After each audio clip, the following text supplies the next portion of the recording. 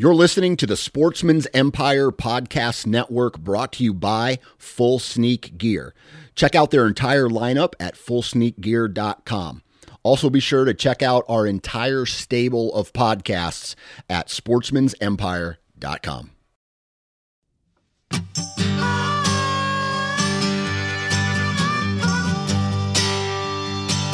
Welcome to the How to Hunt Deer podcast, which is brought to you by Tacticam.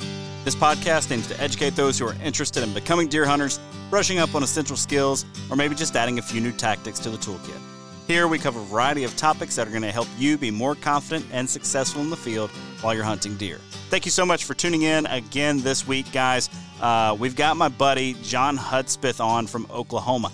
If you've not listened to the Oklahoma Outdoors podcast on the Sportsman's Empire Podcast Network, it's a really, really high-quality show. John is putting out some great content, and I wanted to have him on. John has a heck of a fall lined up.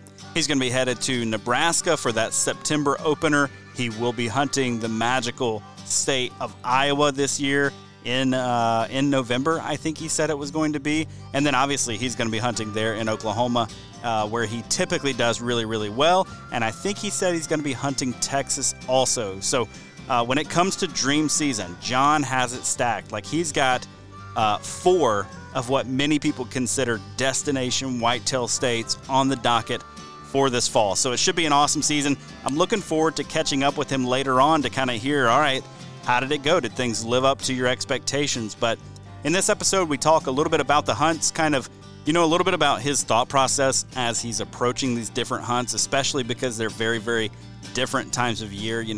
Early September opener versus a rut hunt versus, hunting in Oklahoma pre-rut, and then obviously late season.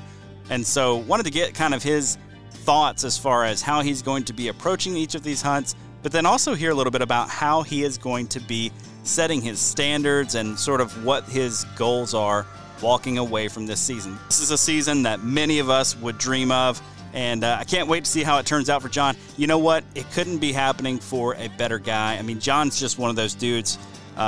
He's just a great guy. I mean, in fact, when we recorded this episode, I actually had gotten stood up by 3 different people in the same, basically 24-hour time frame that I had scheduled to record an episode with me for the How to Hunt Deer podcast.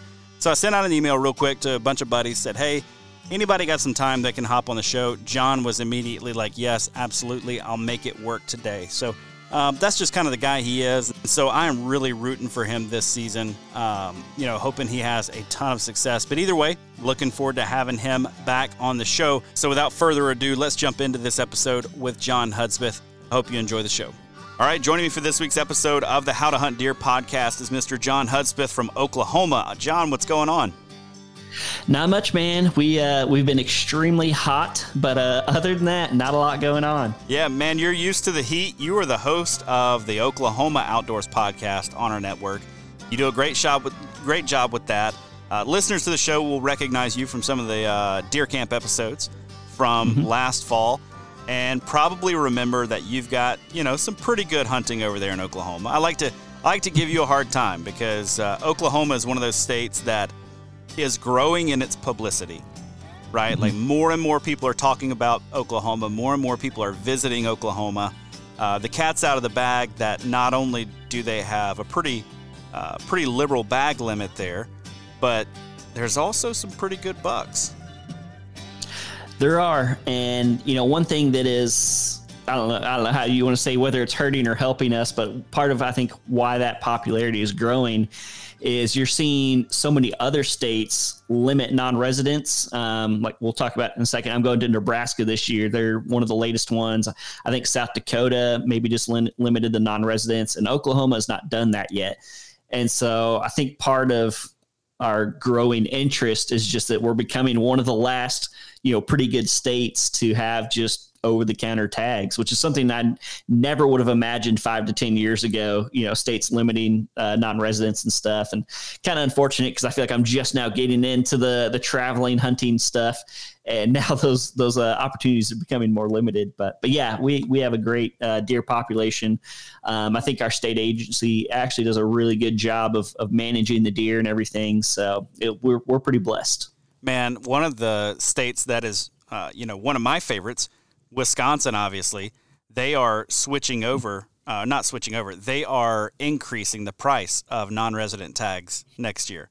And I think it's going to be a pretty good hike. I'm not sure exactly what it's going to be yet, but I know, a lot of states have started moving that direction, even down here in the South. Georgia has gone up. Alabama has gone up for non-residents. It's going to be an interesting thing, man. From 2011 to now, I saw a chart the other day that showed the number of non-resident tags sold in the U.S. and just the growth in the last 12 years of out-of-state hunting has been absolutely insane. Absolutely insane. I think it's YouTube, honestly. I think, just like us, so many people are talking about it, promoting it. I mean, that's kind of where the buzz, got put into my ear, which it's great. I'm glad that people are having these opportunities and getting out there, but it's kind of unfortunate at the same time. Yeah, for sure. For sure. So, man, let's talk about this season that you have put together. I mean, you're an experienced deer hunter. I think if I had somebody say, Josh, you've got to put money on, a handful of people that you believe are going to get a deer this year. They're going to get a good buck.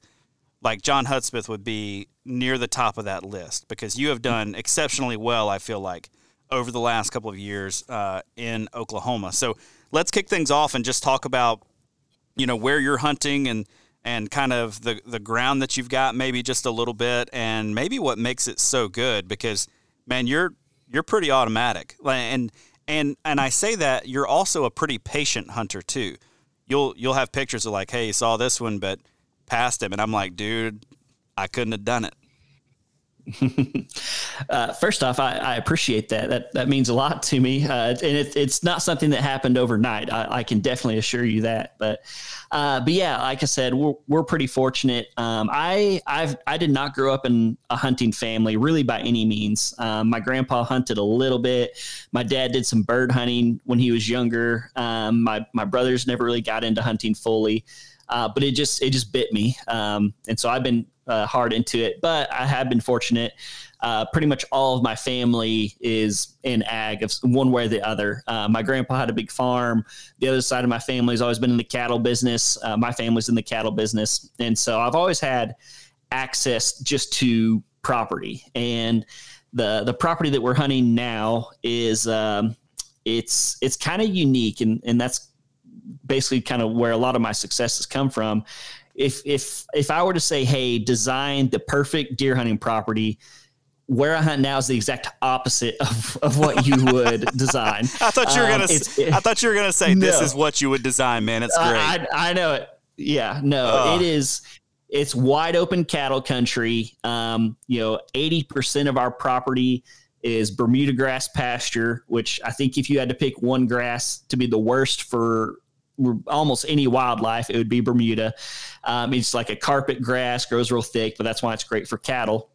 And most of our neighbors are the same way. But yeah, this little area where we're at, it does, like, our place was actually the previous owner completely clear cut it in 2008. I mean, took out almost every tree except for the ones right along the creek. But because of that, there's this one area in the back where I do most of my hunting. It's just hard to get to. There's a big creek. The fences aren't very good. It's pretty rough. There's like a big canyon draw thing back there. And so that's kind of my little area. And it's really far away from any public road. And so basically it's kind of the center of it's in the center of like a big square of roads. So all of our neighbors and stuff, it's like the back of their places also. And it's the back of our place. So it's just hard to get back there. And it just kind of has this nice little own population of whitetails. And again, because most of our neighbors are farmers and ranchers, a lot of them just don't hunt that much. And so, yeah, I get a nice little population of not very heavily hunted, kind of secluded whitetails that they get to chase. And just kind of the way it lays out with the rolling hills and these saddles and stuff, deer movement can be fairly easy to pick up on, especially now that I have a few years of experience. And so, yeah, I'm very fortunate. I'm basically just kind of making the best out of kind of a weird situation. Yeah. And man, you guys have done a good job of letting that, and I don't know what it was like when you took it over, but you've done a good job of letting those bucks get into an older age class, and that has translated to some really big deer. I mean, you've got this kick going with, about 150-inch 10 points that seems to be like mass produced on your place. Yeah, which is a dream come true for me, because I can't tell you how many, like 125 to 135 8 points I've killed in my lifetime like that. And ever since I was a little kid, my dream was that just beautiful, perfect 10. But yeah, over the last probably 3 years, I think I've killed 5 typical 10 points, between Oklahoma and Texas and everything. So yeah, it's kind of turned into a dream come true. So I'm very fortunate. Believe me, I realize how fortunate I am. Yeah. Yeah. And so who all is hunting that place? I mean, do you guys have a big crew of guys, or is it just a handful? It's pretty much me. Okay. My brother hunts a little bit, but he hasn't killed a buck in a few years. I think he killed one 3 years ago. He does have kids, and his oldest hunted for the first time last year and took a buck. And so over the next few years, I'm probably going to have a little bit of competition. But for the most part, it's just me. And, I've let a few buddies come and take some kind of management type deer. But I do have really good control over what happens. And again, I can't control the neighbors. And I've talked about on my show, one of the places to the south of us, unfortunately, just got bought and broken up into much smaller pieces. And so I don't know how much longer my little haven's going to last. But so far it's not looking too terrible. Yeah, man, that's one of my fears. Like, I've always dreamed, just like many outdoorsmen, of buying my own little piece of ground, right? And it's fluctuated over the years of how much I think I need or how little I think I can get away with. But, one of the things that concerns me is I'm seeing guys, or even my family, where, you've got this piece of ground and it's really good ground, and then 15 years later, 20 years later, now all of a sudden the landscape has changed. There's housing developments right down the road. Everything's breaking up and being fractured off, and that can change the quality of hunting dramatically and not for the better. And so it creates some concern in me, man. Yeah, this place, it was 400 acres, and it's now 10 40-acre tracts. Wow. That's how they split it up. And, we're pretty rural. We're pretty out there. So it's not like somebody's going to buy it to build their big, massive dream home and you're like a little horse ranch. Like, most likely the people who are buying it are like you and I, who are, looking for their little 40-acre chunk to do a little deer hunting on. And so, again, don't know that for a fact. I don't know who's buying it, but I'm not looking forward to it. I can tell you that much. Yeah, man, that's a bummer. But, one thing that's not a bummer is the deer season that you have mapped out for this year. Man, I feel like it was yesterday. I was listening to an episode of the Oklahoma Outdoors podcast. You're talking with Tony Peterson about your first trip out to Nebraska, and great episode. I'm taking notes and stuff. And now here you are getting ready for another trip to Nebraska you learned so much on that trip. Not only did you learn a ton, I think you picked up permission on more ground while you were out there.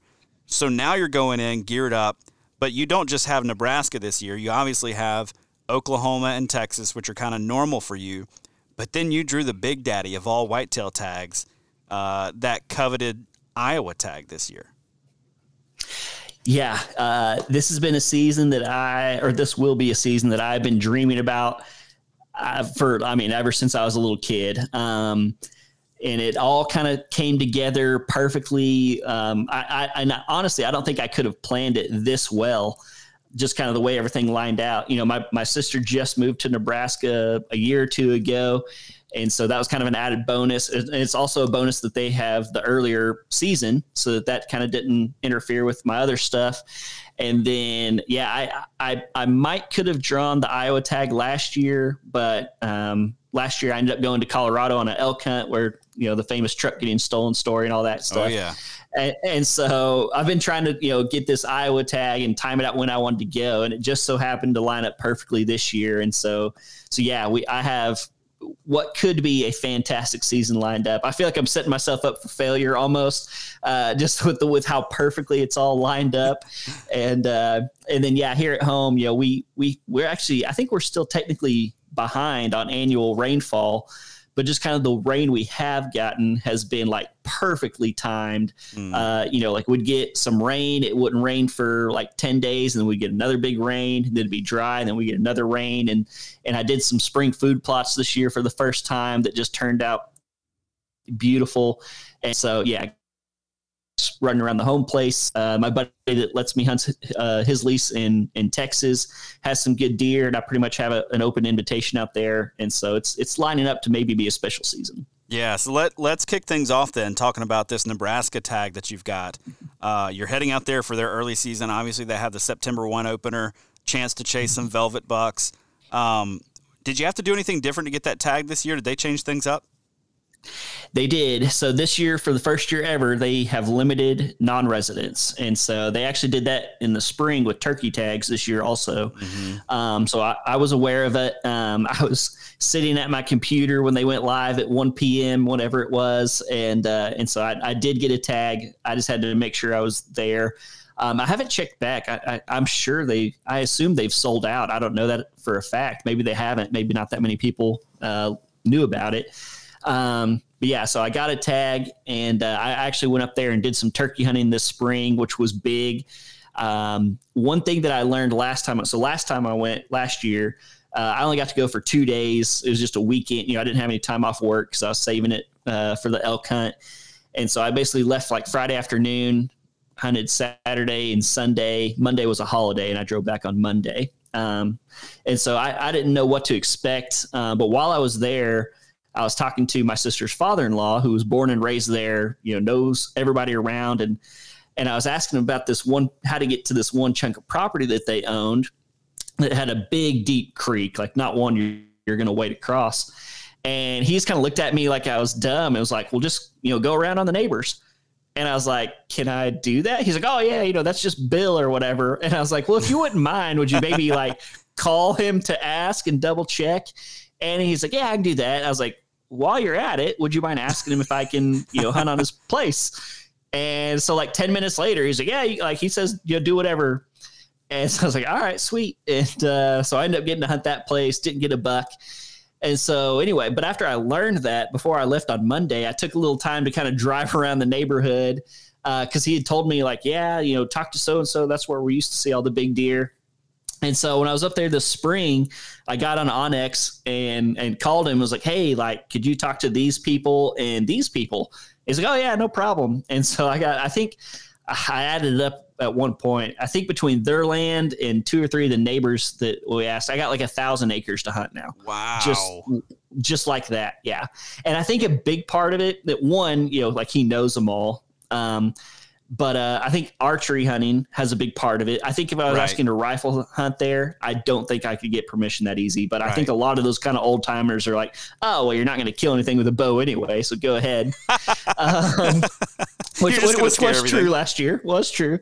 Man.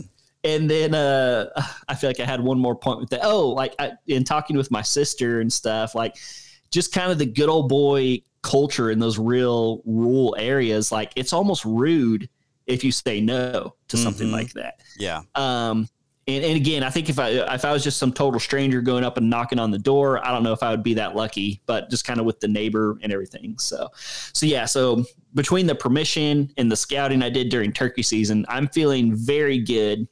And then one thing I did last year, this is a tip for people that I kind of thought of on the fly. When I was driving around, looking around, I got on Onyx and I marked the different fields with what crop was planted. And so, you know, and I put a year on there. I feel like that was important. So in 2022, I was like, hey, this field is beans. This field is corn. This field is whatever. And so going this year, just assuming that those all, you know, flipped, I can kind of plan ahead, even though I haven't actually been there, to be like, okay, this field is probably corn. This field is probably beans. And I think that's going to help me a lot too. Cause last year, like I tried to get my sister to help me out. And, you know, I was trying to like describe on Google Earth which field I was talking about. And like, she kind of grew up in the country, but I don't know if she knows the difference between Milo and corn and beans and all that stuff. And so I feel like making those notes helped me. And so, yeah, all that to say, very excited about my Nebraska trip. So you have done some scouting out there. You're kind of familiar with the lay of the land, which you got one of the big things, which is scale. I mean, to me, showing up to places that I've never been to before, and I typically on an out-of-state trip will drive through the night, arrive in the morning, and I'll just get out of my truck in the dark and go hunt, which is wild because you have no idea of scale. You can look at a map until your eyes go crossed and not quite grasp the scale. So you've got that like really important piece. Do you have trail cameras out there? Have you done any summer glassing? What work are you doing to make sure that you're getting on something, or are you just giving yourself enough of a window where you're going to get there on the ground and figure it out as you go? A little bit of everything. So I did leave 3 trail cameras out, 2 on the ground that they own and 1 on one of the permission pieces. And so I will have that. They're not cell cams or anything, so I have to wait till I get there to check them. I have not done any summer scouting, but one advantage I have is my sister and her husband just built a house, and it's built up on this big hill that actually overlooks that neighbor that I'm kind of putting a lot of my eggs in that basket. And so if I wanted to, I could sit on their porch and do quite a bit of glassing from there. And I still got to kind of play out in my mind whether it's worth it to do that or just kind of get in there and hunt, that type of deal. I feel like there's a third part that I'm missing on your question there, but all that to say, I have a little bit of pre-done homework, but I think a lot of it is really just going to come down to what I saw in the spring. And, I found some really good trails. And one thing that kind of hurt me last year, which is going to work to my advantage this year, is I feel like everywhere I went last year, the crops were backwards. Like where I wanted it to be corn, it was beans. Where I wanted it to be beans, it was corn. And so that's one reason I'm really excited that I'm going this year, is because this year it's going to be set up to where it's exactly how, like if I could design it, this is how I'd want it. And so I have one spot in particular in my mind where I don't know why they planted it this way, but they split this field in half, kind of like you'd cut a sandwich diagonally. Mm-hmm. And one triangle is beans and one triangle is corn. And where that corner meets, one side is CRP, one side is timber, and there's a creek right there. And so you have 4 different habitat. Yeah, so you have 2 different types of cover, you have 2 different food sources, really 3 different types of cover if you count the corn. And so, I've depending on what the wind does, I could set up in that timber, I could set up on the edge of that corn, and I'm ready. Like that's my spot. I already got it. We'll see if it works out the way I think it does, but I feel like that's going to be a pretty good spot. Hey guys, just want to take a quick minute to let you know that the How to Hunt Deer podcast is brought to you by Tactacam, makers of the best point of view cameras on the market for hunters and anglers. They're on the cutting edge, making user-friendly cameras to help the everyday outdoorsman share your hunt with friends and loved ones. Their new 6.0 camera has a ton of upgraded features this year, but the one I'm most excited about is the new LCD touchscreen. In my mind, that's a total game changer. And one area Tactacam really shines is with their mounts and adapters that are made with the sportsman in mind. If you've tried to film your hunting and fishing excursions in the past, you know how frustrating it can be to get an action camera aimed just right or get it attached to your weapon or in a good spot for a second angle. Well, Tactacam makes all of that a breeze with their line of accessories. This fall, I'll be using their stabilizer mount on my bow with the 6.0 camera and their bendy clamp paired with the 5.0 wide camera for a second angle and to make sure I don't miss any of the action. To learn more and check out their full line of products, head over to their website, tactacam.com. Share your hunt with Tactacam. That spot's going to be money this year, I feel like. So you're obviously going in there for an early season kind of hunt, and early season can be fickle when you're hunting like a September 1 opener, right? Like it can either be, hey, they're really still on a summer pattern, this is really good, or it can be, oh man, food sources are really shifting right now. It can be tough to get back on a deer. So what's your strategy and thought process as you are kind of heading into this? So that's a great question because I really have zero experience hunting this early in the year. Oklahoma has always had a October 1 opener. And I feel like we always hit that transition where deer are kind of moving from their summit or their fall pattern in Oklahoma. And so I think, being that early, I'm going to say food is still the big thing. Right. Food and water. And the episode that you were referring to earlier where I went last year, I learned so much because it was so much different than what I was used to hunting, but whitetails are still whitetail. And I learned so much about edge, how deer use edge, how they seek it out. I'd be walking along a creek that backs up to CRP, and like every overhanging branch had a deer bed underneath it because they love that edge. They, Right. They could smell through the cover. They could escape through the creek. And so, just watching how they follow that edge, use that edge, and probably most likely heading to food is kind of what I'm basing my entire strategy around. Yeah. How long do you have? That's a great question. So I have Friday, Saturday, Sunday for sure. Again, Monday's a holiday because it's Labor Day weekend. And so I could stay and hunt Monday if I need to. So probably 4 hunting days. Okay. Are you going to be really hammering it in the mornings, or are you going to kind of play it easy?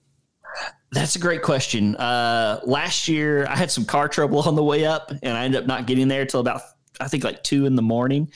And so I was so dead. I ended up not hunting a lot of mornings because I just couldn't catch up on sleep. Sure. But this time I'm getting up there nice and early. And so if I was a betting man, I think the first morning or two would be when I would be getting on the glass instead of hunting. Right. And then, if I haven't got anything done, I could definitely see myself hunting the last morning or two. Yeah. So this spot that you're referring to, that's kind of, really setting up really nice.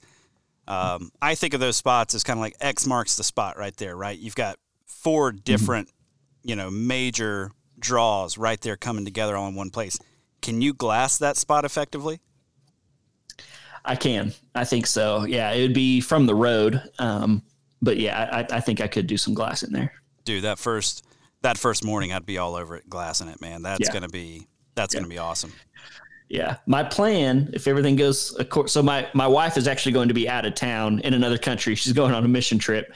And then I believe I have it worked out with my mom to keep my daughter. And so if everything goes according to plan, I should be up there the afternoon before the opener. And so my hope is to do some glassing that evening and kind of confirm what I think is going to be going on. Yeah, just don't stay in a hotel and park your truck in a hotel parking lot. No, because absolutely straight shot. For those of you who haven't heard that story, there was a truck stolen and all kinds of stuff for your elk trip last year. And do you know what episode off the top of your head that is? I do not. It would have been right around 100 because I think I did my 100th episode in November and it got stolen in November. So It would have been right around. Yeah. Yeah. You should definitely go listen to that episode. Quite a saga. Got the truck back, which is awesome. Yep. So that's good. Well, man, let's shift now. I mean, what an outstanding hunt. I mean, Nebraska is on my list of places to hunt, and it's on there because of that September 1 opener and just how different it would be to be able to really sit back and glass deer and then make a strategy from there and make a play on them. So then you're moving from Nebraska back to Oklahoma, and it sounds like you're not shifting right into whitetail mode just yet when you get back. Correct. There's a chance I'll be trying to chase bears the first weekend. Most people aren't aware, but Oklahoma actually has a bear season and a decent bear population that's ever growing from everything I hear. But it's a very challenging hunt. So the way they purposely kind of set the season up to where it starts a little later in the year. So it's an October 1 opener. And all the research I've ever done on bears is like they will be, and we can bait. That's an important part. Bears are super easy to bait up until like that kind of 3rd week in September, depending on the year. And then basically about that time, acorns start falling. Right. And bears, kind of like whitetails, they will actually choose acorns over most bait. And so my brother and I we were on a lease. It's been like 4 years ago now, I think. And we had the barrel with a tree stand and all that. And we both had a really nice big bear coming in, clockwork every day. And then I think it was like 4 or 5 days before the season opened, we had a big windstorm, knocked all the acorns down, and we like never saw another bear the rest of the season. So, yeah. And I don't like, our place does not have bears. And so I'll either be on a friend of my brother's or just trying public land. And, opening weekend deer wise has never been good for me. It's just so hot down here. I've just never had good luck. And so basically, instead of sweating it out to most likely not kill a whitetail, I was like, might as well go sweat it out to most likely not kill a bear, but there's a chance I could kill a bear. And so that's kind of what I'm shooting for. And you've always got that whitetail tag in your pocket. Correct. Yeah. And so if I was on, the buddy's place, I wouldn't be able to shoot a deer, but if I did go to public, I could shoot either. And so my plan there is basically just to head up into the mountains on a piece of public land and probably set up in a saddle. You can't bait bears on public, only private. And so, like I said, my plan would just be try to get as remote as I can, set up in some kind of travel corridor, and cross my fingers. Yeah. So you guys have been pretty dry this year, huh? We have, yeah. Like I said, we got those lucky rains early on, but southern Oklahoma and North Texas are on track right now to break a record for most days over 100. I think we're sitting in the 20s, something like that. And then in our area, we got a little bit of rain just a few days ago, a little bit, but I want to say we've only had like 2 measurable rains since July 1st. Man, so it's been really dry as of late. Yeah. I really like it, down here in the South, whenever we have a drier summer and a hotter summer, because that means you're probably not going to have a great acorn crop, which, for us has always meant our bait sites are better, heading into the season as we've got cameras on them, but then our food plots just perform so much better. So I'm thinking if you can get, if things work out to where there's not a good acorn crop, you could have a pretty good shot. Absolutely. Yeah. From what I've seen, it looks like we are going to have a good acorn crop because of those early rains. Right. Yeah. Okay. Which is really bad for us because, as I mentioned, our place was pretty much completely clear cut. So we don't have any of those big, nice oaks. We're getting some that I've been kind of working on and thinning that are getting up there. But basically 3 of our neighbors, surrounding us have a ton of big, nice acorn tree, oaks and everything. So yeah, good acorn years are really hard on me in particular because we just don't have those big trees. Yeah. When do y'all see them shift back typically? I mean, I know for us, it's, depending on where you're at, it can be a long season because those acorns, I mean, you'll have, white oaks start dropping earlier in the season, then you get your red oaks that start to drop. And then we've got some other species of oaks that will drop on into January down here, which just blows your mind on good acorn years. Cause it's like, I don't know where all the deer are and I'm not even sure there are any deer left because I think they're all gone. Yeah. That's a good question. So like I said, ours normally start falling kind of mid to late September.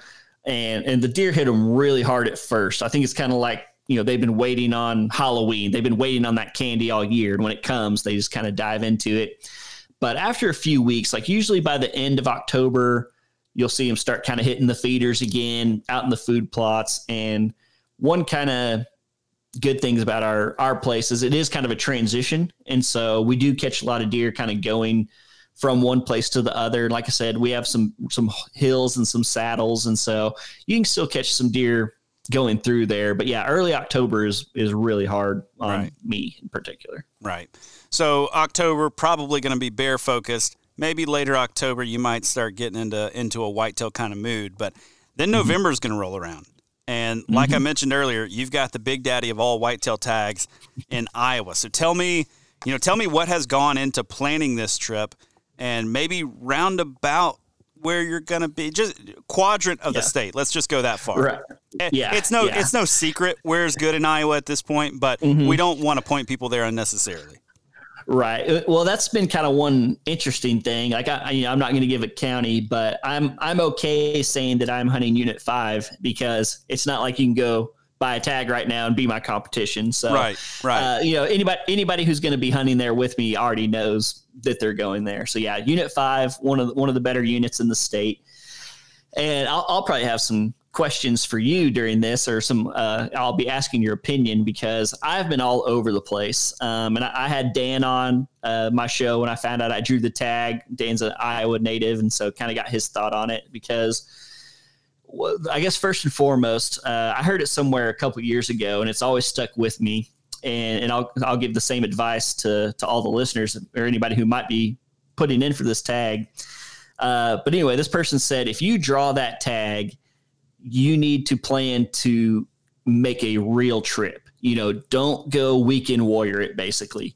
And so I kind of took that to heart. And so I'm taking a full week off of work plus a weekend on each end. And so I will probably be in Iowa for like 8 to 9 days. Like that's what I have booked out. If I, kill one early, great, but I'm ready to stay for 8 or 9 days. And so when I first started looking at the trip, again, I thought I was going to have access to some private, but I wasn't sure. I had some trouble getting a hold of the guy, and so I was kind of banking on doing the public thing. For me personally, like, I just don't have much of a desire to hunt whitetails with an outfitter, just because I have done quite a bit of hunting. I have killed some good deer. If I was coming from a state that didn't have great deer, and this was truly my one chance to kill, the biggest buck of my entire life, I would definitely consider the outfitter thing more. But for me, a big reason I wanted to go was just to experience some crazy Iowa whitetail hunting, right. some crazy rut action, watching big bucks, run all over the place, which I realize is not going to necessarily just happen automatically. But I'm going almost more for the experience than I am the big deer. That being said, I will definitely be trying to kill a big deer. So timing wise, I'd heard some people talk about how, any big celebrity hunter talks about that, like November 6th and 7th, like that's their day. Do whatever you got to do to be in the woods. But I've heard people who have hunted Iowa talk about how that's almost like a curse, because that is when everybody wants to hunt, because all these people say hunt. And so when I first drew this tag, I was actually thinking about waiting to go until like the 2nd to 3rd week of November.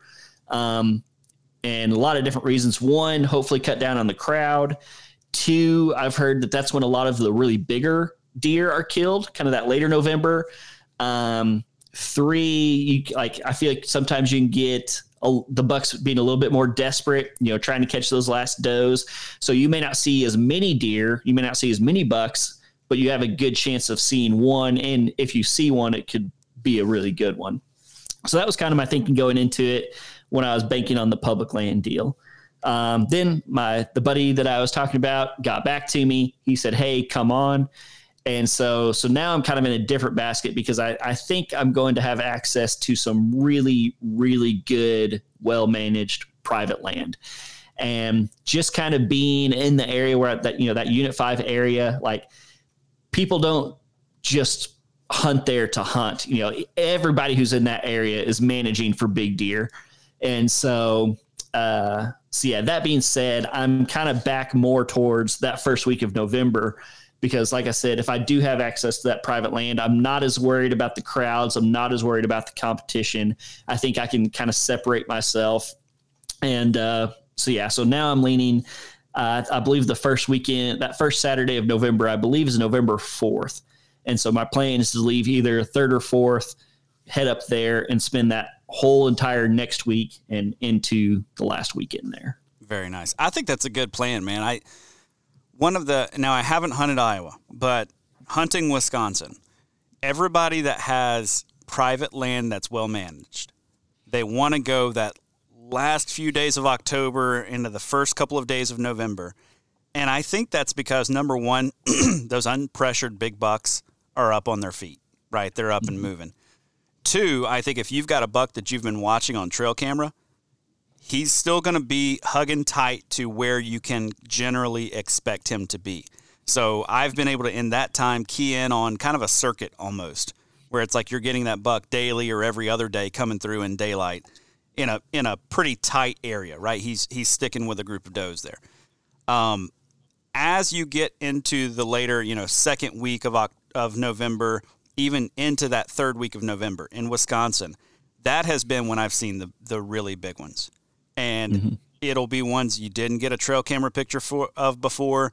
You've never seen the buck before, but all of a sudden that 160 comes blasting past your stand with his nose to the ground, and you're like, wait a second. Where did that guy come from? You know? But yeah, I think you're making a good move, especially because you've got that ground where you know people there. They're going to know the bucks that are on their place. They're going to be able to have a pretty good idea of, hey, this one's been hanging out in this, 40-acre chunk maybe. So I think you're making the right call. If you were doing public, I might say that second week of November, one, to cut down on some of that pressure. You get in that second week, you lose the guys who took the November 1st through 7th as their, vacation for the year. And then, later on, as you get to like that 13, 14, 15, that's really when I've seen some of the bigger ones. Now, I haven't been able to get an arrow into any of them, but we're talking big deer. So that's just my 2 cents on it. But what are your standards as you head into Iowa? I mean, you're hunting a place where in Oklahoma, you're hunting a place where you can. I mean, you're, like I said, you're like automatic, man. You get good deer in Oklahoma. You're very successful there in Oklahoma. So what do your standards look like when you go to Iowa? I mean, you're leaving a really good place to go to the whitetail Mecca. And so I don't even know how you should even conceptualize, like, what are you holding out for? I was going to ask you the same question, actually, for me, because I don't know. That is something that I am continually battling with myself. Right. And again, the whole private land thing adds a little bit to it. And also, I will at some point. I haven't had the conversation yet, but I need to get with the landowner and kind of feel him out for what I have. He might have a buck or two he doesn't want me to kill because he wants it for himself. He also, when I was talking to Dan, he was like, you could very easily sit down and rattle in 140-inch 3-year-old. Right. And, that's a weird thing. Like I would love that deer, going on an out of state hunt where I've never stepped foot. Like that is a very good deer. But again, maybe this landowner doesn't want me to shoot a 3-year-old. So I need to have that conversation with him. But for me personally, like I said, I'm very fortunate, as you mentioned, with being in Oklahoma. Like I am going there, unlike a lot of people, knowing that there's a good chance I will not kill the biggest buck of my life. Is it possible? Yes. But I think there's a very good chance I will not kill the biggest buck of my life.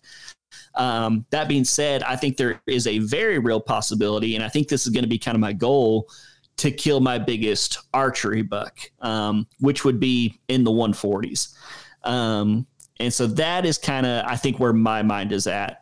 I do think the landowner is going to be very helpful, showing me some pictures, giving me some good areas.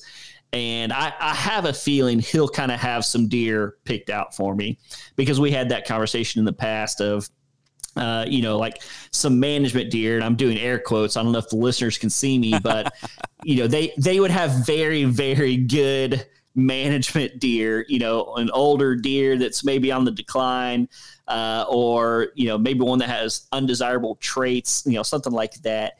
And so a management archery buck there would probably be something I would be setting my sights on here as well. Sure. So that's kind of where my mind is at with that. Again, like I would love to go and kill a 190, a 200-inch deer. I actually asked Dan which tree they were behind, because there's so many of them in Iowa. I was hoping he could just tell me where to go, but no, I'm trying to still be realistic. And again, going back to kind of how we started this, like my mindset is the experience. I have not done that much out of state whitetail hunting. I've done quite a bit of out of state hunting, but not for whitetail. And, so I'm going for the experience. I'm going to learn. Like I said, when I went to Nebraska last year, I just learned so much that I could bring back to Oklahoma with me and make me more successful at home. And so that's a big part of this trip, just experiencing the culture, experiencing the deer, learning. And if I get a great buck, awesome. Yeah, right. No, I think that's a good move. I think you're going into it with the right perspective as well. I mean, I think a 140-inch deer in the area where you're going is is doable. And with a resume like yours of the deer that you have taken already, I think that you're setting your sights appropriately. Now, if you were saying, hey, it's 160 or bust, okay, those are still hard to come by. Like, I don't care where you're at; those are hard to come by. From all the people that I've talked to, though, for that Southeast Iowa, kind of experience, you can generally expect to have some good encounters with deer in the 130s and 140s. Now, whether or not you're going to seal the deal, who knows? But I think your odds are really, really good, especially because you've got eyes on the ground, which is a huge step ahead. You're not having to go in and find the deer. I think that's probably one of the toughest things for somebody coming in as a non-resident into a state like Iowa. And I learned this a little bit during turkey season while I was there. Just the amount of sign that you're going to see is going to be overwhelming. Like it is, and I don't know what kind of sign you typically expect there in Oklahoma, but I know walking into an area and seeing just a deer trail look like the ones I saw in Iowa, or the rubs, the number of rubs. Like there's no such thing as a rub line, because every tree around here that a deer can get his antlers around is rubbed. Or you get into an area with scrapes and there's no scrape line. It's just all scraped up, So I think that's a major hurdle that you're going to have some help getting past. But, man, when do things start to really get exciting there in Oklahoma as far as the rut goes? Are you going to be back in time for what you consider like your prime rut hunting there in Oklahoma as well? Yes and no. So I'm definitely giving up a little bit of my favorite time. Actually, I just had to make a correction on an episode that I haven't dropped on my own show yet. They actually, just kind of the way the calendar fell, our muzzleloader season is pushed back a little bit. And I don't know when this episode will drop, but I'm about to I made a bold prediction. I've been listening to a lot of college football podcasts, and everybody's about bold predictions before the season starts. I think that the Oklahoma state record muzzleloader buck could be broken this year. We are having an incredible antler here with the rains I mentioned. And then Oklahoma, or the muzzleloader season starts October 28th and goes until November 5th, which is, I don't know if I haven't been muzzleloader hunting long, but I've never seen it go into November. It's usually that last week of October. And so you're talking about a great antler year mixed with a little bit later into November, early rut season. This could be a fantastic year to be a muzzleloader hunter in Oklahoma. So, but as those dates I just mentioned, I might be gone for that last weekend, which is normally kind of my bread and butter.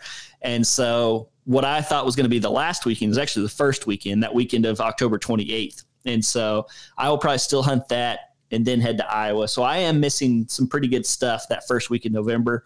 That being said, I have killed more bucks in January than I have in November on our place. I love late season. I got 2 or 3 in late October, that muzzleloader season. But then I really I come into my own around Christmas. Like, that is my go-to. The last 2 years, I've killed a buck with my bow out of the same stand on December 28th, right after Christmas.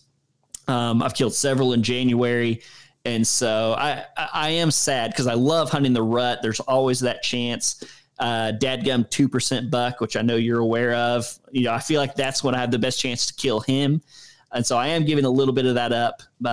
But I'm going to Iowa, so it's hard to complain. Yeah, for sure. And like you said, and I knew this about you, I mean, you put out an episode on it last year of how good the late season has been for you. And as I think through, topics you and I should cover in the future, getting you back on this show to talk late season deer hunting is definitely up there at the top of my list, because like you said, you've had some tremendous success, with those late season deer. But man, if folks want to follow along with you, see more coming from you, hear your show, where can they find you? Oklahoma Outdoor Podcast is my show. That is also me on Instagram. I have a Facebook. I'm not very good about it, so Instagram is definitely the best way to reach out to me. I love talking to people, interacting with people. So if anybody has any questions, feel free to hit me up there. And obviously the Sportsman's Empire. Yep, absolutely. So that the Oklahoma Outdoors Podcast launches every Monday morning. You can find it wherever you get your podcasts. 4 a.m. It's live. So if you're heading to the gym on a Monday morning or something like that, looking for something to listen to while you work out, or driving into work or whatever that may be, check out the Oklahoma Outdoors Podcast. John, appreciate your time today. And, man, I look forward to seeing what the season holds for you. Good. I appreciate it, man. Anytime, Josh. That's all for this week's episode. As always, thank you so much for tuning in. If you dig this show, be sure to subscribe to this podcast wherever it is that you get your podcasts. If you could leave us a 5-star review, I would very much appreciate that. While you're at it, you can follow along with my outdoor adventures on Instagram at HowToHuntDeer. That's also the best way to get a hold of me, suggest topics that you want to hear, guests you want to hear from, or questions that you'd like me to explore on the show. Big thanks to our partners Tactacam, Huntworth, and OnX. Please go support the brands that support this show and help me bring you great content each and every week. If you're looking for more outdoor content, check out thesportsmansempire.com, where you're going to find my other podcast, The Wisconsin Sportsman, as well as a ton of other awesome outdoor podcasts.